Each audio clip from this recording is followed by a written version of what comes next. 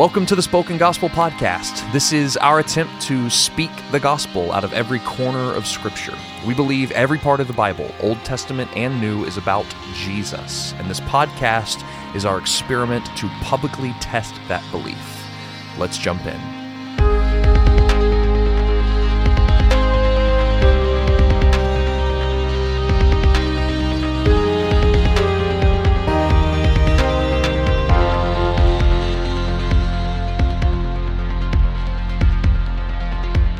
All right, everyone, welcome to a very special episode of the Spoken Gospel Podcast. Live from my basement. We are in Seth Stewart's new Kansas City residence. That's right. In his basement. That's right. And me and my wife, Megan, just drove up here 4.5 hours to come welcome you to your new home. I know, and you did a great job. Oh, well, thank you. Job. And we've already had some fun catching up, and now it's 9 o'clock. This is the latest night I've ever had podcasting. This is the latest podcast for Spoken Gospel. Your 3 kids are in bed. I don't think 2 of them are asleep yet, but they're in bed. They're not. But they recognize the importance of talking about Balaam. They definitely do. So they're just going to be quiet for that is very true. Hour. If there's one thing they respect, it is the messianic points made by Balaam. That's exactly right. So let's see here. It's been a while since we've chatted because of your move. Yeah, it has and been. So we kind of recorded a bunch before your move. Hopefully you won't notice as a listener, dear listener. But then, so it's been a while for us. So let's kind of catch even ourselves back up and our listeners to like what's going on in Numbers and where we're at now. Yeah, so let's just rewind all the way back to Numbers 1, where essentially you have a whole generation of people who are obeying the commands of Leviticus, who have entered into God's temple. Right. Interfacing with God face to face, and they're about to take the land for the first time. Yep, they leave Sinai, they go to the border of Canaan really quickly. Yeah. They get there, and they immediately disobey. Yeah. They're consigned to 40 years in the wilderness. Right. And one by one, each major group of people within Israel, first the rabble, the mixed multitude. The foreigners among Israel rebel and cause judgment to break out. Moses intercedes for them. Then the people of Israel rebel, refusing to enter into the promised land, and then trying to take it over in their own strength. Right. Huge problem. We're going further and further into the concentric circles toward the tabernacle. Moses intercedes for them. Punishment is pardoned. But then Moses and Aaron fall, and that's it. That's where we are. And then the priests fall. The priests fall, and then Moses himself has at the waters of Meribah, has a moment of disobedience. And so what we're doing is we're seeing this cycle take us from the outskirts of the camp all the way into the center of the camp where the Holy of Holies lies. And what takes us into the center is this same cycle all throughout Numbers, which is commands, punishment, disobedience, and intercession. Yeah. But now, in the story that we're at, the cycle is going to be broken for a very particular reason. And it is to lift our heads out of the mucky muck and like give us a vision of something future and better, and it's going to be done through a very strange method. I think one of the things that when I was reading through Numbers, and even now when I read through Numbers, it's really easy to get lost in the disobedience. Everybody's disobeying all the time. Mm-hmm. Everyone's dying in the wilderness. God said the older generation was going to pass away, and they are. Thousands by thousands by thousands, they're all falling away. So it's really easy to get lost in God's judgment. Mm-hmm. But God's intention from the garden has been to bless his people. Right. That's always been God's intention, to bless his people. He blessed Adam and Eve by blessing them to go forth and multiply. In the garden, he blessed Abraham. He said, all those who bless you will be blessed, and all those who curse you will be cursed. Right. He's blessed Jacob.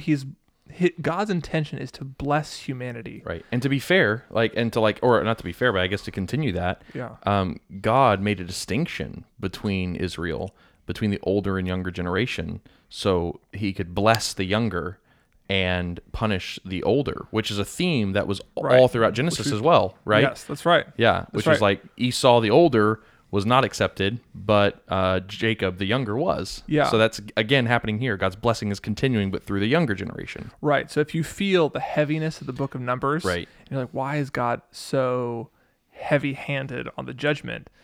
You're really kind of almost not missing the point. God's judgment is real against the older generation for their disobedience, but God's intention since Genesis has been to bless them bless the people by giving them a land, and they're about to enter into that time of blessing in a new land with this new generation. Right. So Balaam, at the very end of their wilderness wanderings, almost acts like this new blessing for the new land. So that's what we're seeing. We're seeing like a swing from judgment to blessing, back to God's original intentions. Absolutely right. And you hit on something extremely important for this text, and it was back in Abraham, right? Genesis 12, God made a promise to Abraham, and he said, whoever, is it whoever you bless will be blessed, or is it whoever blesses you will be blessed? I think it was whoever blesses you will be blessed. I think so. Yeah, whoever blesses you will be blessed, but whoever curses you will be cursed. And so there's this relationship that if anybody comes to the people of Israel, right, Abraham's descendants, and say, I bless you, God is going to bless them. Yep.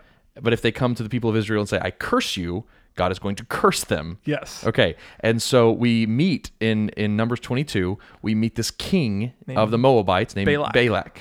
And he comes to this. So at this point, Israel's just taken out 2 surrounding militaries. Oh, right. So he's getting nervous. So he's a powerful king, but Israel is coming closer and closer to the promised land, to his territory, right. And Israel has succeeded in 2 major military campaigns. Right. So he's of countries like bigger than his, right? Yes. Yeah. So he's justifiably nervous. Definitely. And so he hires a sorcerer, a prophet, like a mercenary prophet.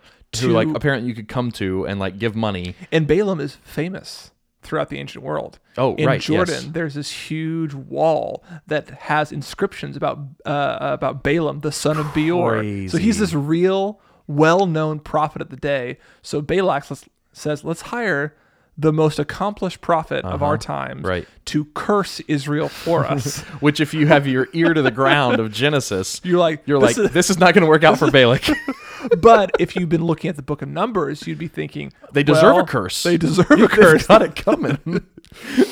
So Balak hires Balaam. Right. Balaam is a weird character. He's really weird. But the short version of the story is that he says that I will only say what God tells me. And 3 different times, instead of cursing Israel, he blesses Israel. Right. And then a 4th time, he blesses Israel again as Balak walks away.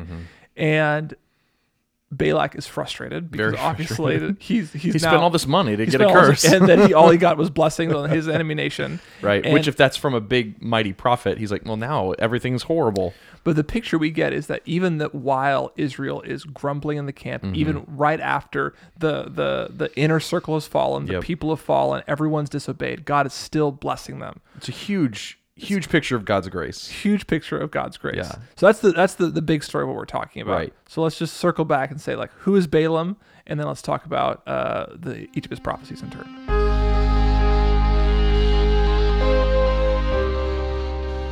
Okay, so let's kind of walk through the story in a little more granular pace, since that's what we're going to be taking this whole episode to talk about. So some liaisons from Balak's court come to Balaam with an offer, and they're like, hey, we will pay you and make you rich and give you whatever you want from the king if you come and curse the Israelites. And Balaam, being, I guess, wanting to hedge his bets or wanting to sleep on it, just says, okay, give me the night to sleep on it, and then I will make my decision in the morning. And so the Lord comes to him, right? He does, yeah. God which is God great. actually this blows my mind. This whole concept of, this is a pagan prophet. He's not part of Israel.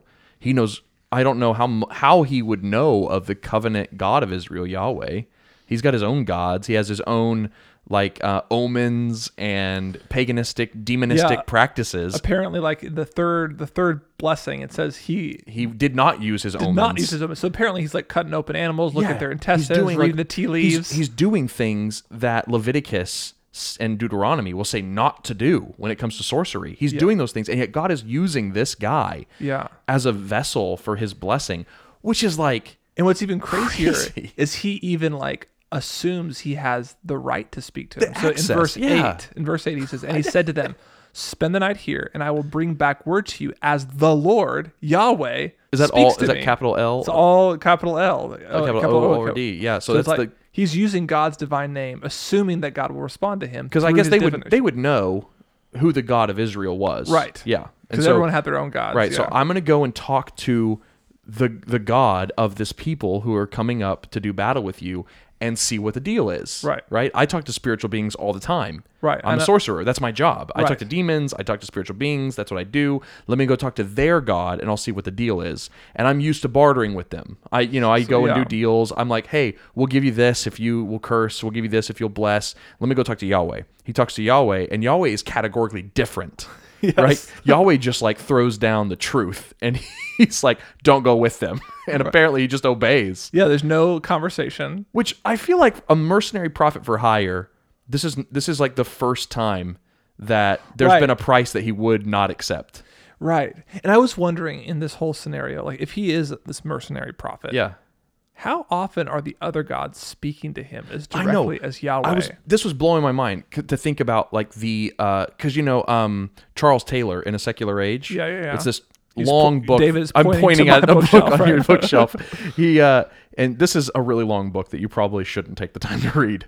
It's 40 hours on Audible. It's very long, and I have not. Neither of us have made it through the whole thing. I've started reading it. I'm about 150 pages in. Anyway, he talks about the porousness of the ancient world, right? Yeah, that idea that the spiritual realm and the physical realm are always like interfacing with each other. Yeah, like, where like and porous, as we've become more modern, we've clogged up those holes, right? Basically, and no longer is the universe permeable to the supernatural. We've explained everything. We know that a god doesn't make the sun rise. It just happens because of the orbits and everything. We have names for those things. Right. And so it's we've I don't remember what he calls the converse of the buffered self. The buffered self. Yeah. Yes, the buffered self. We've created a buffer between us and the spiritual world. But when I thought the same thing when I was reading Numbers 22 and 24. I was like, does he just have bump-ins with spiritual beings and stuff all the time? My other guess was that whenever he does like intuit what the other gods are saying, it's not of the same quality or kind as when the Yahweh speaks. Interesting. So when Yahweh do you think speaks, he's a liar? Like he's lying? I wouldn't put it past I wouldn't put it you past can him, look at animistic practices all over the world. Definitely. And people are always like communing with the divine and coming under trances. And, like those are legitimate spiritual experiences. People are being possessed, are being possessed. Yes. I think he's used to one type or kind of communication with the divine, and when the Lord comes, he speaks to him in these declarative statements, and then he says, okay, I can't go with you. Right. I have the most clear word that I've ever heard from a divine being, and it says, don't go with you. You can give me all the gold. Yeah, he said you could give me a giant house and fill it with silver, and I still wouldn't come. Right. That's the second time. Okay. Isn't that the second time? I don't remember, but still. Anyway, so what happens? The king's men go back, says he's not going to come. Balak sends more men. Do it again and try harder. Try harder. More impressive men, more money. And Balak says the same thing. Right. I will not, no matter how much money you give me. Right. But before they leave, Yahweh comes to him and says, go with them. Go with them. Okay. Because God has a plan here. Yes. And so to bless Israel. And so Balaam sets out to go with them. And it's here that we run into what is probably the one thing you think about if you are familiar with Balaam at all. And it's Balaam and the story of his donkey, the talking donkey, Balaam's talking donkey. Yeah. It's like the only thing I ever learned about Balaam. Yes. Because no one wanted to teach me poetic prophecies from Numbers 23 when I was in 4th grade. Whenever your Bible teacher is like wants to get serious about the Bible, he doesn't turn to the prophecy about Balaam's donkey and he talking and all that kind of stuff. Yeah. And so Balaam sets out because God told him to. But immediately after this, it says that God's anger was kindled against him. But God's anger was kindled against him because, verse 22, he went. Right. So God tells him to go, and then he goes, and then God's angry because he goes. Right. And so, there's one verse separating God's command to go. Balaam goes in the next verse, and then God's angry in the next. Yep. So I read that. I was like, wait. Literally in my Bible, it says, wait. Why? Why? You said you had a satisfactory answer to this. Yeah, and it didn't come right away. But as I became convinced that this whole story, right, is meant to be read as a literary unit, and we're going to see some more reasons why that everything that happens with Balak's men and Balaam and his donkey, and then Balaam blessing Egypt or Israel, all corresponds and hangs together, and it's all like this foreshadowing fulfillment kind of thing. Okay. And so if you read it as a whole unit, you see later that Balaam apparently is blind to something, and even his donkey sees something he can't.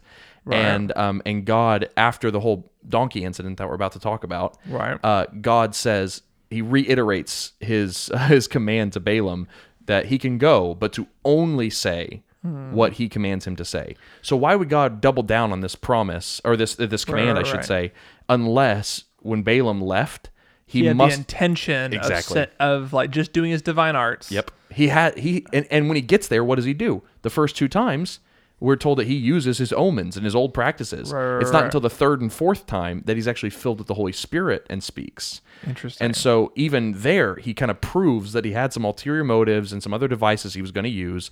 And God is like, I'm dealing with a rogue prophet here who is not used to doing things my way. And so he says, go, but God sees the desires of his heart. And so he does this whole fiasco with Balaam, with his donkey. Which, why would this whole thing with his donkey happen if it wasn't to change his heart, Balaam's heart? And so I think there was something going on internally inside of Balaam that we're meant to see in his spiritual blindness to this angel on the road that we're about to meet in the Balaam's donkey story that God then corrects. Which makes sense, because so if we say like this is not an overt sin. He's not disobeying because he decided to go and then God's angry because he went, because he's obeying out externally what God said. Right. If it's something inwardly, that makes sense, because Balaam actually shows up throughout the rest of the Bible. He shows up in Numbers 31. Mm-hmm. He shows up in the New Testament. He shows up in 1 Corinthians and the book of Revelation, I'm pretty sure. And what ends up happening in the book of Numbers, Balaam is the one that incites Israel to worship other gods, the gods of Baal. Mm-hmm. So he ends up not being a good guy. He ends up leading Israel away from worshiping the true God to other gods. Yes. So his allegiance has never been to Yahweh, except as a way to make money. Right. So it makes sense that God would be angry with him in this moment. Yeah, and he's just doubling down on only his speak warnings. my words. Only speak my words. Right. So I think that's what's happening here is all. Okay, so they set out, and Balaam's donkey starts acting weird, right? Yep. So he's riding on his donkey, and his 2 servants are standing there with him, apparently the witnesses to this whole event.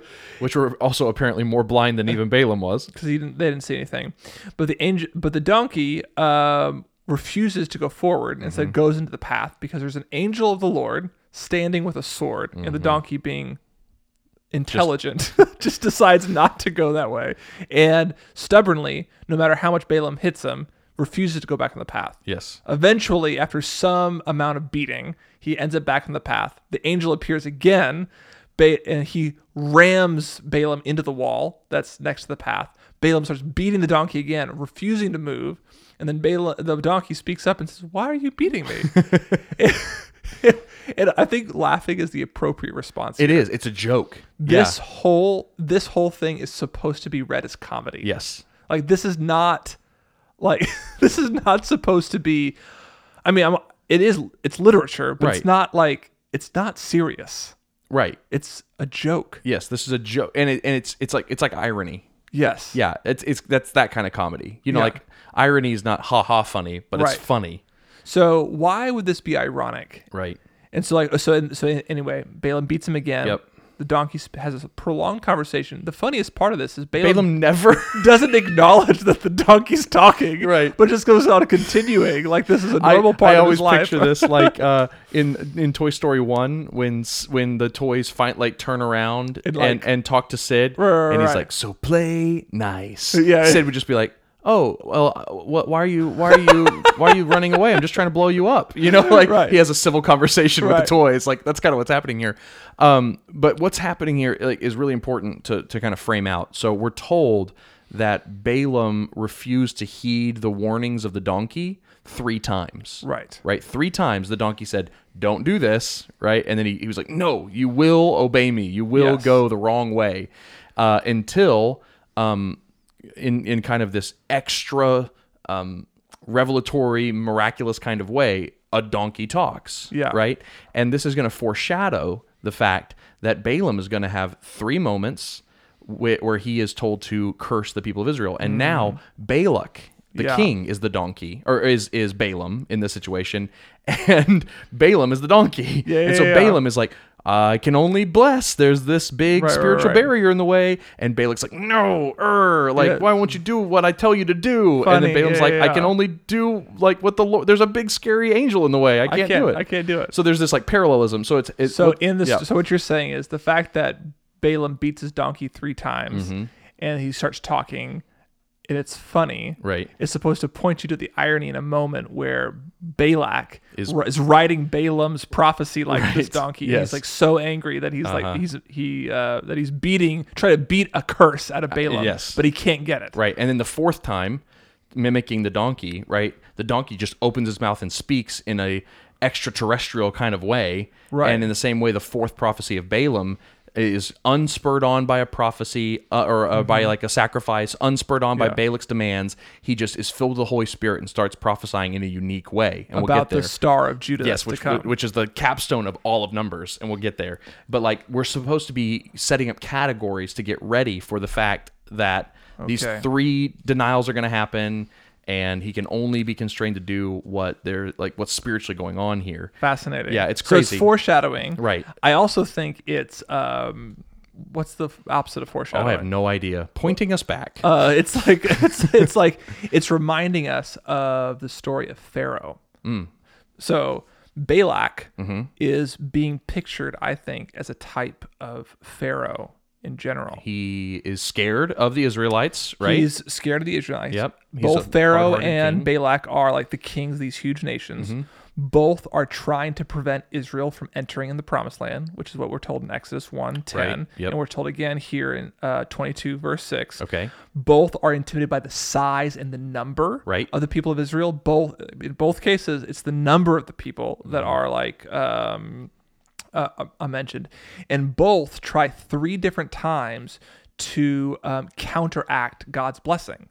So we had the slave masters put over Israel to increase their workload. We have the midwives who are supposed to kill the males, and all the people who are supposed to throw the babies into the Nile River. Interesting. So Pharaoh 3 different times tries to throw to try to counteract God's blessings. Balak 3 times tries to counteract God's blessings.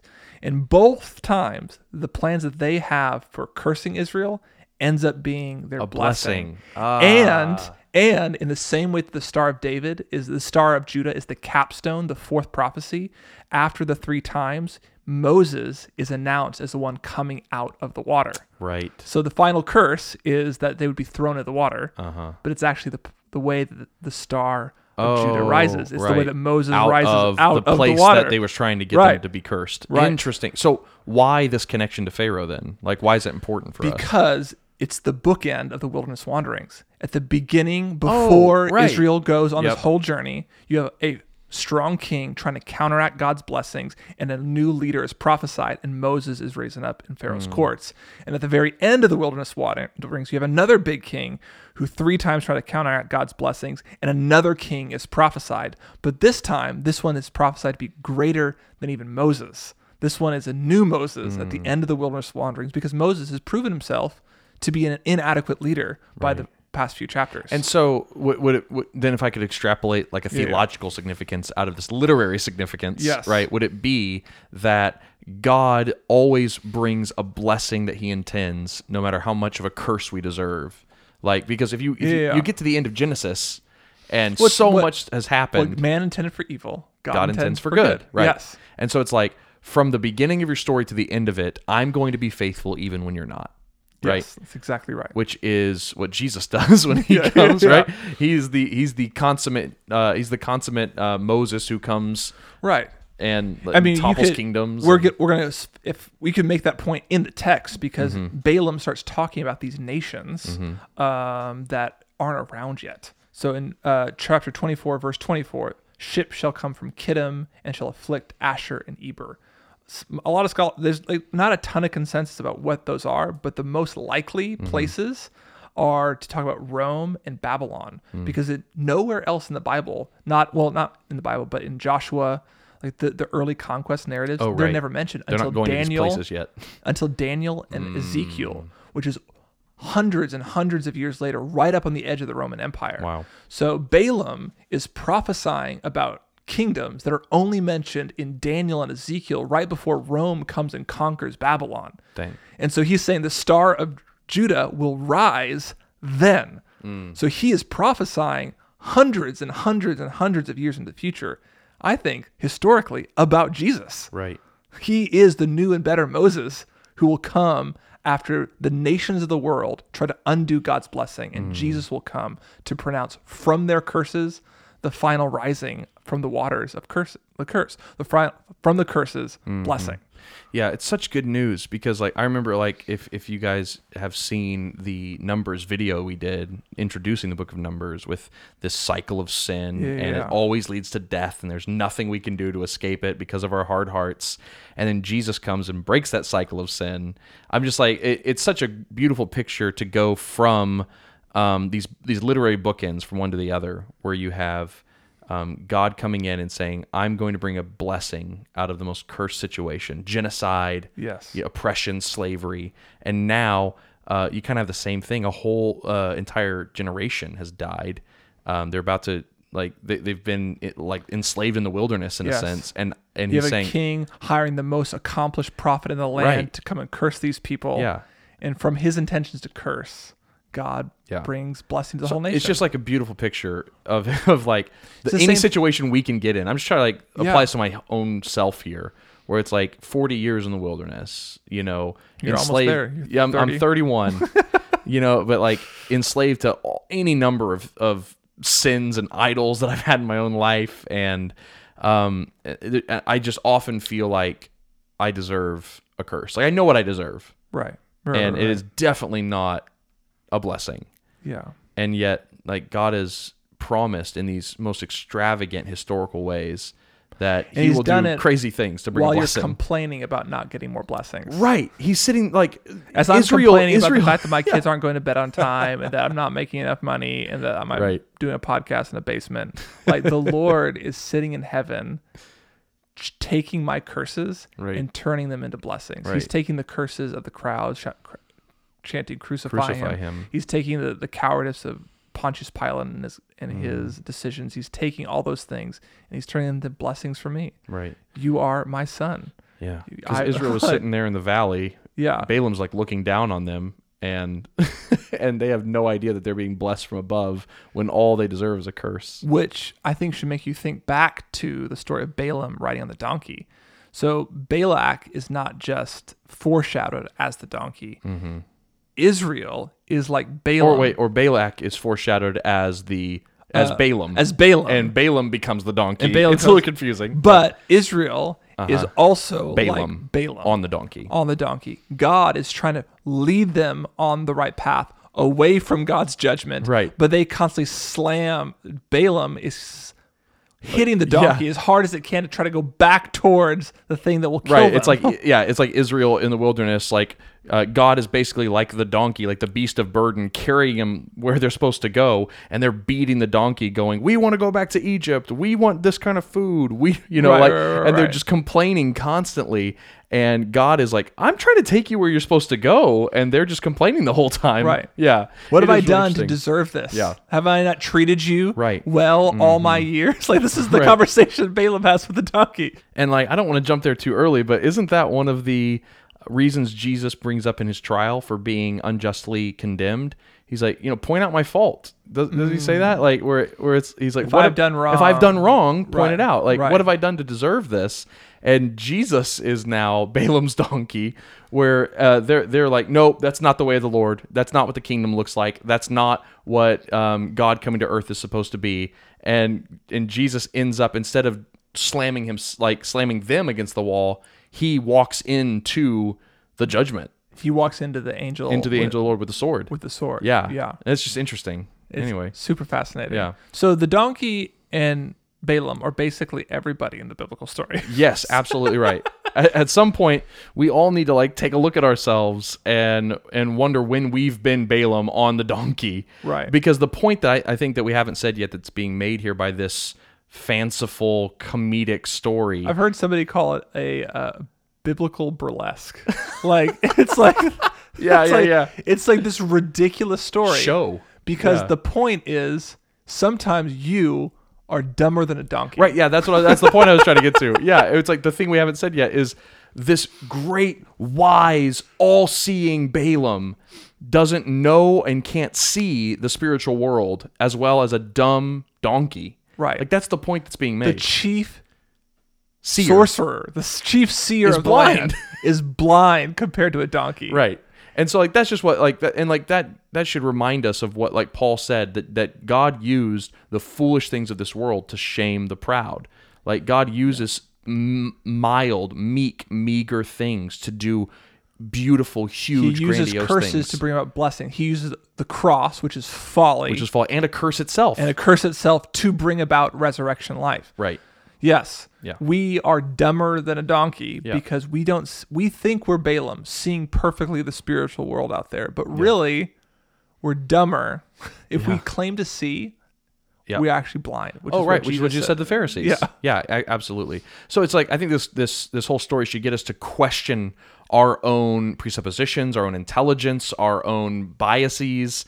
And it should make you laugh at the things that you think you know. Yeah, exactly. Yeah, it should humble us all and be like, we're all on a donkey. We're all riding a donkey that's smarter than us. It's in some point, right? Like, which is just interesting. Okay, well, let's eventually our donkey's going to talk back, and eventually the donkey talks back, and that's when you finally learn something. Which is like the storyline of like any good like sitcom. It's like the thing that we take for granted. Yeah, is the thing that comes back and chastises us. Right, it's exactly right. Or the girl that we never thought was beautiful. She takes off her glasses. Right. It's like there's always this theme that the thing that we take for granted, the thing that we push aside, that we think that's foolishness, actually is the thing that comes to correct us and correct our assumptions. Yeah, which is what they did to Jesus. He came and he came to his own, and his own did not receive him. They rejected him. They pushed him away, and then it was him who the stone the builders rejected became the chief cornerstone. Yeah. So okay, let's leave Balaam and his donkey behind, and let's go to the story of Balak trying to demand a curse out of Balaam.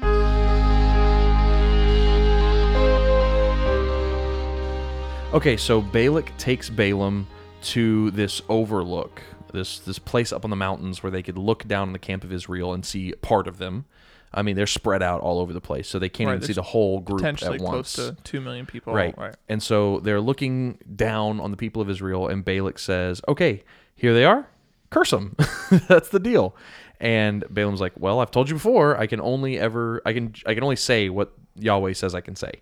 But we'll see what happens. So set up 7 altars for me and give me 7 bulls and 7 rams. And that reminds me of Leviticus. It should remind you of Leviticus. Yeah, absolutely.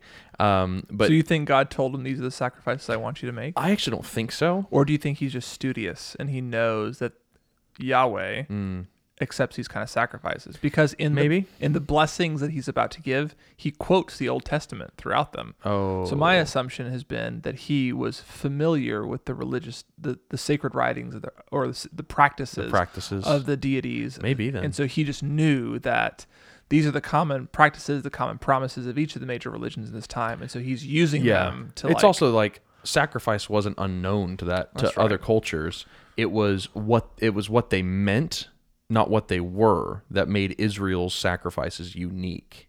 And so I don't really have a problem with him just being unaware and just making his normal sacrifices. But 7 rams. But 7 is an important number. And then 7 rams and 7. It's just those categories, those animals in that exist in those numbers have existed in Leviticus. Yes, so anyway, either way. And so he goes and sets him up, and Yahweh comes to him, which again blew me away the first time I read this, like with new eyes. I was like, man, I thought God only showed up like this to Moses, right? And like here he is talking to some pagan.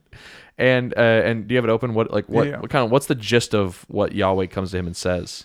And God met Balaam, and Balaam communicated to God, "I got you here's your stuff. Here's your stuff."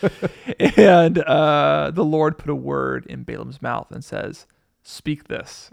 And then it's actually 8 verses. Yeah. And essentially, he says... really quick, though, that's just such a cool little word picture of like God put a word in Balaam's mouth, which is a very Old Testament prophetic way of talking about the prophets of the Lord. Like, like this is the word of the Lord. This is the word of the Lord. Yeah. God puts it in his mouth. He can speak nothing else because that's all that's there. It's like, yeah, you can only spit out marbles when marbles are right. If your mouth's full of marbles, all you can spit out is marbles. I like that. Yeah. Okay, so Balaam then goes back to Balak and says, "Hey, I told you I can't curse anybody. That God is not cursing." So here's the marbles he spits out. He says, like, "You're afraid of his numbers? Uh-huh. Who can count the dust of Jacob or number the fourth part of Israel?" He's like, they will be this large forever. Yeah. That's the first blessing. The second blessing so he's like, "What are you doing? Let's go to a different part." Let's go different. If you saw a smaller section of them, or maybe from a different vantage point, or if I give you more sacrifices, or if I'm just overly insistent, if I slam your leg, if I slam you against the wall, maybe, or if you slam me against the wall, I don't know how it works. Right, and so remember, Balak is worried about the size, yep, and like the fighting strength, and so the first one addresses the size, the next one addresses like the strength of the Israelites. Okay, and so he says, God is not a man. He's not going to change his mind about the fact that he is only going to bless Israel. And so so he says that Israel is like a lion or a wild ox. And a wild ox is just what Balak described Israel as earlier on in the narrative. It's like, Israel is like a wild ox. He's taking over everything. I'm not going to be able to survive it. So he's saying your worst dreams are coming true. Your worst dreams are coming true. They're just as vigorous as you thought they were. They are a blessing. That's awesome. And Balak, frustrated again. Getting more frustrated, just as Balaam was frustrated earlier with the donkey. Yes. Right. Wants another oracle. Right. And so this time Balaam doesn't even They go to a different place. They go to a different place, but this time Balaam doesn't do the things, the omens, searching into the tea leaves that he does before. Nope. Something absolutely unprecedented happens next. Yes. The Holy Spirit comes to him. Yes. Like, what? Now we've talked about the Holy Spirit in the Numbers series already, right? And like what it meant. Like, remember Moses was like, I wish everybody was filled with the Holy Spirit and prophesied. Yeah. And like we talked about how Joshua had a similar spirit as Moses. Right. And so now it's like this spirit that was uniquely in Moses, uniquely in Joshua, and then has been in a few of the elders, is now in a very interesting way in this pagan. Yes. And he speaks the word of the Lord by the Spirit of the Lord. Yes. And what's the content of the third blessing? Well, actually, I realized I misspoke in the last one. Oh, okay. In the last one, the vigorousness of Israel is described as a lion. It's in this one they're described as an ox. Okay. And so it's like, your worst dreams are coming true. But this is a super interesting. Water shall flow from his buckets, and his seed, Israel's seed, shall be in many waters. So the way that I've said this, I've been trying to bring us back to the point I made earlier, where I said that Balak is a type of Pharaoh. Oh, right. Yep. Who both of them were afraid of Israel's numbers. Yep. Both of them tried to stop them 3 times. Both of them did all these things. Pharaoh was concerned about Israel's number, and he was worried that Israel's numbers would cause them to overtake them. So was Balak. And so what was the first prophecy all about? The first blessing that Balaam gives, it's all about their numbers. Right. The second prophecy that Balaam gives is about how strong and vigorous the people are. Oh, and the second thing that Pharaoh tries to do is give the midwives to kill the babies. But what do the midwives say? They're vigorous. They're too vigorous. They just keep popping out babies everywhere. And so they're too numerous, too vigorous. And the third thing that Pharaoh does is he throws all the babies into the river. Right. And then Balaam's prophecy is that their seed shall arise from many waters. And what's Moses' name? Oh, out of the water? He comes out of the water. So he's like, this is God's. You can't. Oh my gosh. Somebody else before you try to throw them into the river. And out of the river came this nation. So you cannot. They're like wild ox. Oh my goodness. You will not defeat them. So you tried to take them down into the water in order to create death. Yes. But what came out of it was more life than could ever be expected. Yes. That doesn't sound like anything familiar at all. He, in this last prophecy, baptism. Okay, he sorry. also quotes Genesis 49 about being like a lion. He also quotes Genesis 27 about blessing those who bless you and cursing those who curse you. Oh, right. Like Balaam is borrowing all this language. He's bringing the Torah together. He's bringing the whole Torah together, repeating all the promises God has made to Israel to Balak and saying, you have no hope. Which is such an interesting thing. Like, there's so many threads I want to pull here. So many. One that immediately popped to my mind is Israel as a blessing to the nations. They're supposed to be this blessing to the nations. and he comes and proclaims the good news of God's relationship with Israel, and it's bad news for Balak. Yeah. Right? Right. But that's because God's presence over the face of the earth is a blessing to all nations, all the earth. And so it's bad news for those who oppose him. If you curse me, you'll be cursed, right? Right. But it's good news for those who bless him. If you bless me, you'll be blessed.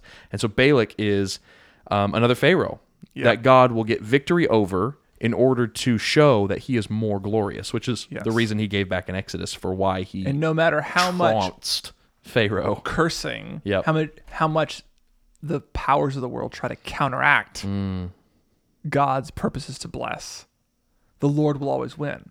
The force of the world, Rome, the religious elite try to crucify Jesus. They try to bury him in the ground. And he just rises from the dead. Well, and not only the physical powers of the world, but the spiritual powers. This is a necromancer, sorcerer dude we're talking about here, who's running into spiritual beings all the time. Yes. And the spiritual beings, Satan and his legions, tried to snuff out the light of the Son of God. And he put them to open shame in his resurrection. Yeah. Anyway, it's just amazing. And then it is crazy. The whole many seeds will come out of the water thing. How is that not? Can't you just see people popping out of the waters of a baptistry? Oh, like it's just like into the water there's death and it's buried there. That's what Pharaoh wanted, but that's not the end of the story. Right. There's life that comes out of it, many seeds that come out of it. And it's almost like also like this one seed that we heard prophesied about in Genesis 3:15 a long time ago. Oh, don't you know that Balaam quotes that one too? Come on. It's in the Balaam, get out of here. It's in the next oracle. Oh my gosh. When he starts prophesying about the star of Judah. Yeah, well, bring it in real quick, and then we'll talk about He says, essentially, and a scepter shall rise out of Israel, and it shall crush the forehead of Moab. No. So, like, Balaam is quoting Genesis 3, that there will be a ruler who comes out of the waters, and Jesus' death is described as the waters of death, who comes out of the waters, who will crush the head of the serpent Moab and rise like a star. And then there will be many seeds that come out of the water after him, which are us who have believed in him because of his victory. That's amazing. Okay, so Balak is mad, very mad, and Balaam is like, well, I'm just, I'm gonna strike while the iron's hot, and he just keeps going with a fourth oracle that was not commanded by Balak. He just leans in and starts prophesying. And now, behold, I'm going to my people. Yeah. So apparently he's converted, right? Yeah. He's like, well, if that's where all the blessing is, I'm going to be there, right? Which is how he ends up in the next chapter among the people. Right. Come, I will let you know what this people will do to your people in the latter days. Yeah. And he's like, let me just tell you what's coming. Right. And there's some amazing stuff here. One of my favorite things in his final oracle is what he says about this star that we keep referencing. Yeah. And it starts off, and he says, I see him now, right? I see him, but not now. I see him, yeah. I see him, but not now. Verse 17. Yeah, I behold him, but not near. Yeah, this is Numbers 24:17. So he's saying, I see this new figure. Yep, it's true, it's there, it's going to happen. Seed rising out of the water like Moses. Right. I see this new figure rising, but it's far away, and I don't quite know what he looks like or when he's coming. It's not right now. But I just see that it's going to happen. It's not near. And so he's like, this is something in the future that's going to happen. And his scepter will rise. Yeah, so he says he will crush the head of the serpent. It's amazing. So it's a star that will come out of Jacob. Now, we've talked about this before. Dude, we've talked about this before in Numbers with the census. Remember this? Yeah. When we talked about how it's possible that the stars in the sky, we talked about how those were celestial beings kind of in the creative imagination of people in the ancient Near East. And so, whenever he talks about a star rising out of Jacob, he's talking about, I see a spiritual being. A spiritual being. Rising out of Jacob. So wait, how can... So he sees a God rising out of Jacob. How can a God come from man? Only if he's both. Only if he's a God man. It just seems like a little bit of incarnation. Going on here. That's fascinating. It's amazing. Yeah. Yeah. And I don't remember when we talked about that. About how the stars were considered divine beings. It was with the Genesis? census. No, it was with this. It was in Numbers with the census. Okay, yeah, when we talked about. That's right. We were trying to figure out. Remember, there was like this astronomical counting method, and we were trying to figure out what all the numbers meant. Yeah. So if the stars are considered these divine beings, gods among the universe, right? He's saying, from the nation of Israel, I see somebody coming out of the water like Moses. I see somebody crushing the head of the serpent, like the promised seed. I see all these things, and he's also coming up, and he's a god. Yeah, he's a star in the sky. Right. Ooh. And then what does he do when he rises? He has a scepter, which is a sign of rulership. Mm-hmm. And so Moab is this, Balak of Moab is this scared king. And he should be scared because there's this consummate God-man king wielding a scepter, and he will bring his kingdom. He will rule and reign through and out of his people Israel, but he'll rule the whole world. Even nations that don't even exist yet, he's going to start ruling. This is the kingdom of God promised in the fourth book of the Bible, brought through Jesus Christ. That's what we have here. It's amazing. This is one of the most crazy prophecies in the whole Bible. So crazy. I wish I could go back and say more, like re-record this whole podcast and say all this again, but better. I know. And do it for another 20 minutes. I know. All the extra time we saved. Yeah. It's amazing. It's crazy. So it's just so beautiful, all this stuff that happens. As we kind of come to the end of Balaam's time here in this passage, what other observations do you want to kind of throw on? We've said it already. The last thing that he says, and who shall live when God does this? Like, when will all this happen? Who shall be alive on the earth when God does all this? Sure.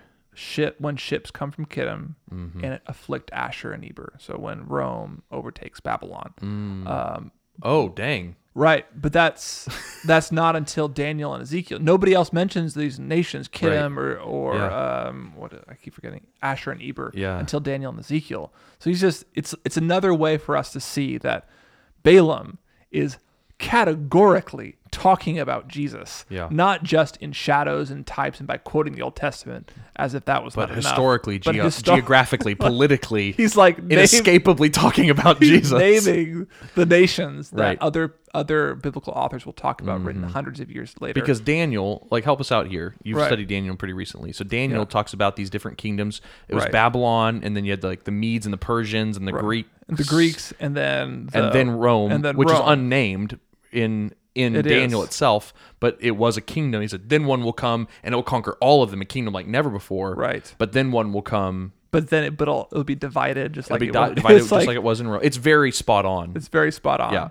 Even if that's not the main point of Daniel, it's definitely very spot on. It's very miraculous. Yeah. And so, out of that divided kingdom comes this Jesus, this Lord forever, this everlasting Son of Man that Daniel prophesies. And so what you're saying, I just want to close this loop. Yeah. So what you're saying is that this prophecy in Daniel that is inescapably linked to Rome is the only other time we have these nations mentioned, and they match up with Balaam's prophecy, and both of them terminate in the only possible solution being Jesus of Nazareth. That's just... It's fun. That's amazing. That's insane. And then, I don't know if this is intentional, but Balaam describes him as a star rising up out of Israel, and then Daniel describes this kingdom that's coming. This kingdom is coming as a meteor coming out of the sky. Right. The star goes. The star is up, and it comes right back down. Talk about incarnation.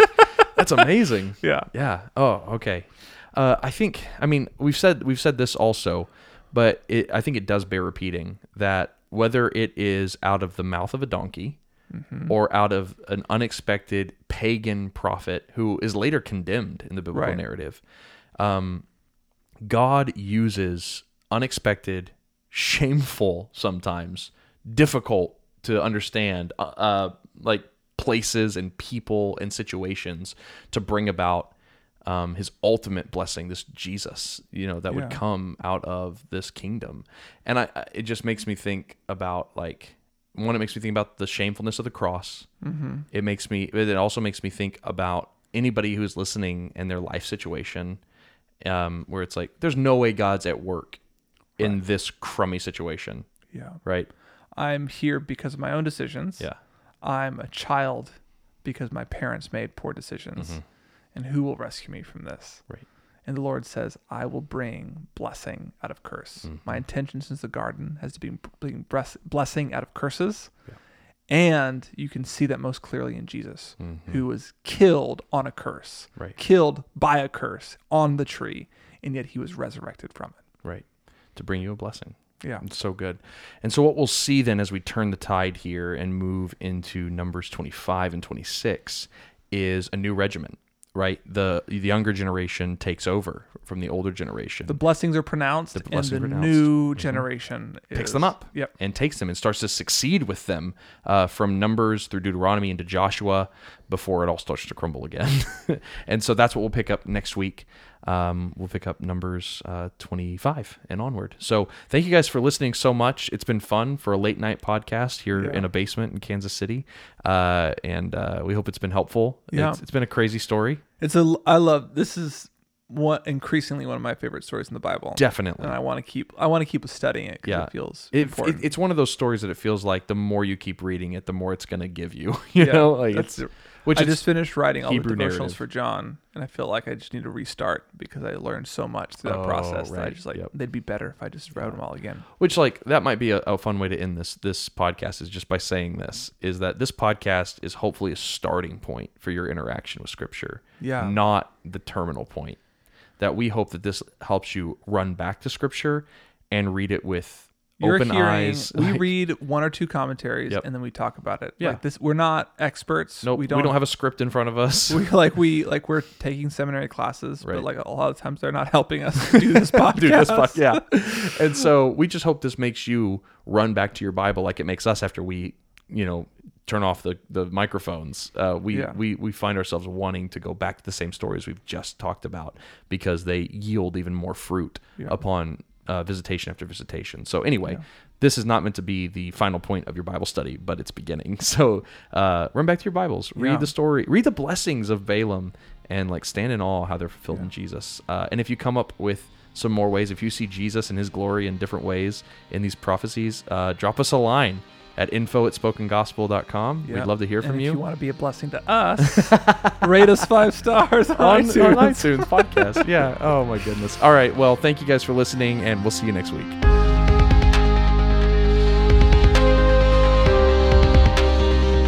Thank you for listening to the Spoken Gospel podcast. Spoken Gospel is a nonprofit dedicated to creating free, gospel-centered media that speaks the gospel out of every corner of Scripture. So to join us in our mission and view our resources, we invite you to visit spokengospel.com.